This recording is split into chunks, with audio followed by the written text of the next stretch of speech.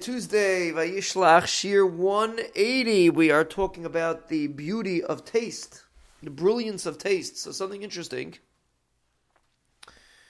is that children do not like bitter tastes.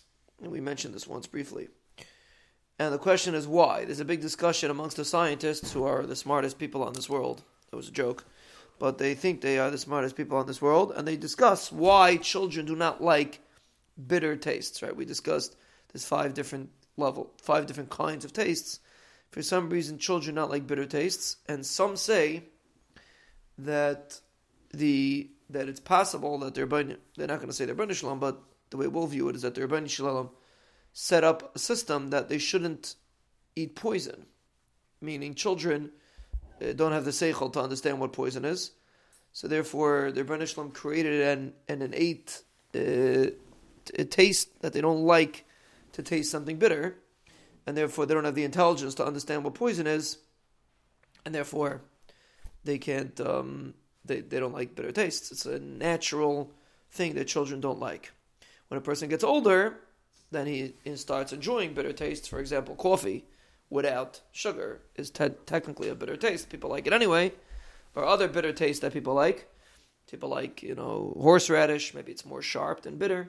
But bitter taste people like, and that's something that a person has to develop. So the way the scientists explain it is because to protect a person against poison. Perhaps there's a deeper understanding of it. Bitterness, you have to have an intelligence. You have to be mature to be able to appreciate something that's bitter. It's like drinking wine. A young, immature taste buds do not like wine. You have to be like shleimi to be able to really understand and appreciate schnapps and wine. And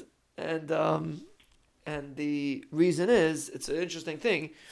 There's a svara behind it. Like just like a young kid doesn't appreciate something that doesn't go his way, even though in the long run it will go his way, but he has to see everything go his way right away.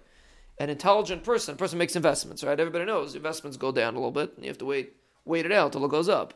If you only keep investments in, if you're making money, if you're seeing the sweetness, you're never going to matzliach. Life is full of ups and downs.